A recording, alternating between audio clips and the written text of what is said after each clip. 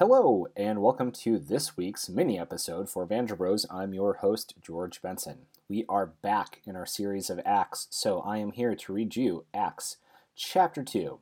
If you want to follow along, this is the NRSV, New Revised Standard Version of the Bible, and I like this one. So, here we go. When the day of Pentecost had come, they were all together in one place. And suddenly, from heaven, there came a sound like the rush of a violent wind, and it filled the entire house where they were sitting. Divided tongues as of fire appeared among them, and a tongue rested on each of them. All of them were filled with the Holy Spirit and began to speak in other languages, as the Spirit gave them ability. Now, there were devout Jews from every nation under heaven living in Jerusalem. And at this sound the crowd gathered and was bewildered, because each of them heard them speaking in the native language of each. Amazed and astonished, they asked, "Are not all of those who are speaking Galileans? And how is it that we can hear, each of us, in our own native language?" Parthians, Medes, and Elamites, residents of Mesopotamia, Judea, Cappadocia, Pontus and Asia, Phrygia and Pamphylia, Egypt, and the parts of Libya near Cyrene, and visitors from Rome, both Jews and proselytes, Cretans and Arabs, in our own languages. We hear them speaking about God's deeds of power. All were amazed and perplexed, saying to one another, "What does this mean?" But others sneered and said, "They are filled with new wine." But Peter, standing with the 11, raised his voice and addressed them.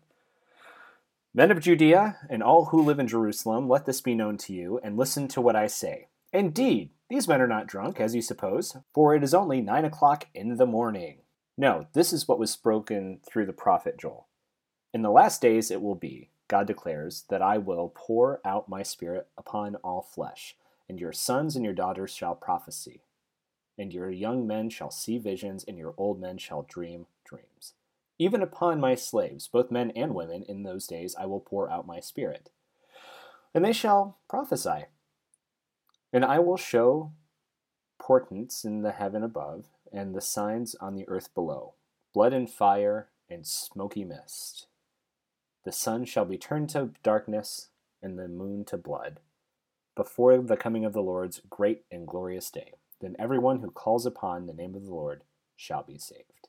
You that are Israelites, listen to what I have to say. Jesus of Nazareth, a man attested to you by God with deeds of power, wonders, and signs that God did through him among you, as you yourselves know. This man handed over to you according to the defiant plan and foreknowledge of God. You crucified and killed by the hands of those outside the law. But God raised him up, having freed him from death, because it was impossible for him to be held in its power. For David said concerning him, I saw the Lord always before me, for he is at my right hand, so I will not be shaken. Therefore my heart was glad, and my tongue rejoiced. Moreover, my flesh will live in hope, for you will not abandon my soul to Hades, or let your Holy One experience corruption. You have made known to me the ways of life. You will make me full of gladness with your presence. Fellow Israelites, I may say to you confidently that our ancestor David, that he both died and was buried, and his tomb is with us to this day. Since he was a prophet, he knew that God had sworn an oath to him that he would put one of his descendants on his throne. Foreseeing this, David spoke of the resurrection of the Messiah, saying, he was not abandoned to Hades, nor did his flesh experience corruption. This Jesus God raised up, and of that all of us are witnesses. Being therefore exalted at the right hand of God, and having received from the Father the promise of the Holy Spirit, he has poured out this that you both see and hear.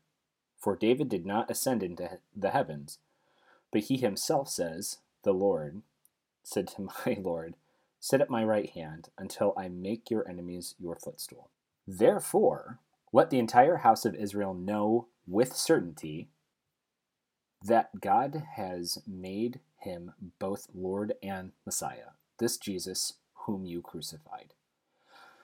Now, when they heard this, they were cut to the heart and said to Peter and to the other apostles, Brothers, what should we do? Peter said to them, Repent and be baptized, every one of you, in the name of Jesus Christ, so that your sins may be forgiven, and you will receive the gift of the Holy Spirit. For the promise is for you, for your children, and for all whom are far away, everyone whom the Lord our God calls to him. And he testified with many other arguments and exhorted them, saying, Save yourselves from this corrupt generation. So those who welcomed his message were baptized, and that day about 3,000 persons were added. They devoted themselves to the apostles' teaching and fellowship, to the breaking of bread and the prayers. All came upon everyone because many wonders and signs were being done by the apostles. All who believed were together and had all things in common. They would sell their possessions and goods and distribute the proceeds to all as any had need. Day by day, they spent much time together in the temple. They broke bread at home and ate their food with glad and generous hearts, praising God and having the goodwill of all the people. And day by day, the Lord added to their number those who were being saved. All right, well, that's Acts chapter 2. Go ahead and check out the full episode in which we talk about it. And again, we appreciate you listening, and hopefully you enjoy everything that comes next. Have a good day.